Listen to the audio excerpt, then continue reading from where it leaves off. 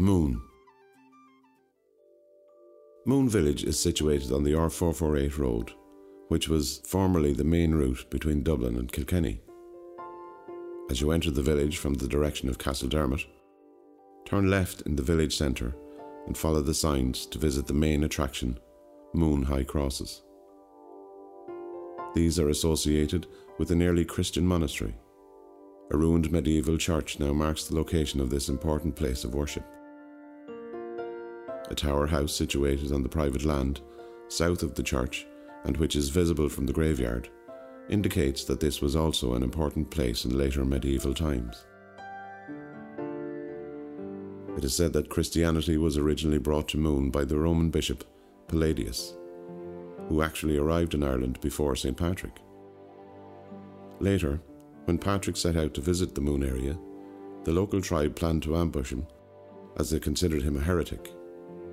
Patrick was warned by a woman called Brigid and changed his route to avoid the attack. As he passed, he blessed Brigid and her brother Fionn and cursed Moone, saying no one born there would ever assume the rank of king or bishop. In the 6th century, the monastery was dedicated to St. Colmcille. He was also known as Columba and is associated with numerous sites across Ireland, along with Iona in Scotland. Together with Patrick and Brigid, he is considered one of Ireland's most renowned and well-travelled saints. In the Martyrology of Donegal and the Book of Lismore, the monastic settlement here was called Moone Colmcille, or the property of Colmcille. It is from this that the name Moone is derived.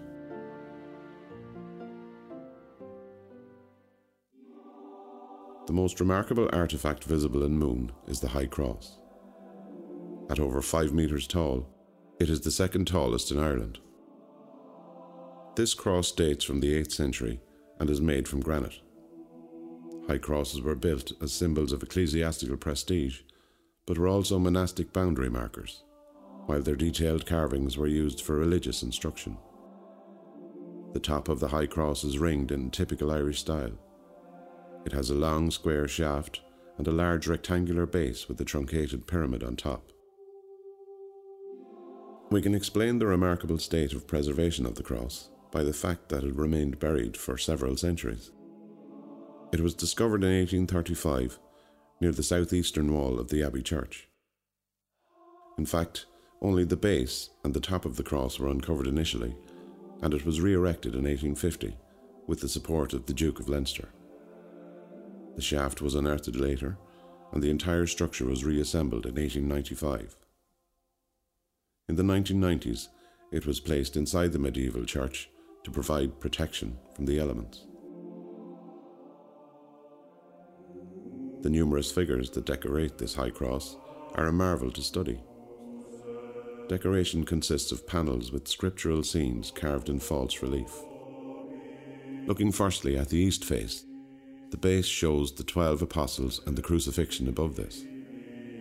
On the east shaft in ascending order, a dog, another animal, a deer, 2 cows or bulls, and a further animal with its tail raised can be distinguished. The head of the east face displays serpents uncoiling and spiral decorative patterns. The south side of the cross has a fearsome 6-headed beast at its base, perhaps the apocalyptic beast from the Book of Revelation. Above this is the temptation of St. Anthony, the hermit, and then Saints Anthony and Paul breaking bread in the desert. The shaft has a long-eared animal, a lion above this, then a heart-shaped feature.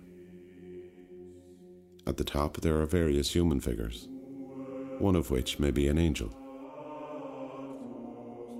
Moving around to the left, you can appreciate the west face. Daniel in the lion's den is carved on the base with the sacrifice of Isaac above this. The fall of man in the Garden of Eden, when Adam and Eve were tempted by the serpent, is shown at the top of the base. On the shaft, there are various depictions of coiled serpents and snakes. The head of the west face is adorned by the figure of the crucified Christ, with an animal carved in high relief above him.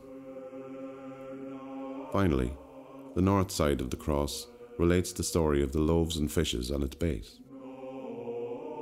Above this is Joseph leading Mary and the infant Jesus on a donkey during the flight into Egypt, and then the Old Testament tale of the 3 children in the fiery furnace. On the shaft you can see a griffin and a goose preening itself, while just above this there is what appears to be a tadpole-like figure. The top of the north side shows an angel and 3 human figures. Apart from the main high cross, Moone contains portions of 3 other high crosses. Fragments of the head of a whole stone cross have been reassembled within the medieval church. The upper part of the shaft, the lower portion of the head, and one arm of this cross can be viewed, and it is also possible to decipher carvings of some animals, including serpents, on the fragments. There are also interpretive drawings, showing what this unique cross would have looked like in its original state. Within the graveyard, there are 2 bases of high crosses, one to the south of the church, and the second to the east. Taken as a whole, the presence of these remarkable features point to the significance of Moone as an ecclesiastical centre over many centuries. When you are ready, make your way back to the village centre and turn left onto the R448. Travel northwards along this road for 16 kilometres to our next site, Old Kilcullen. Please turn to the next track.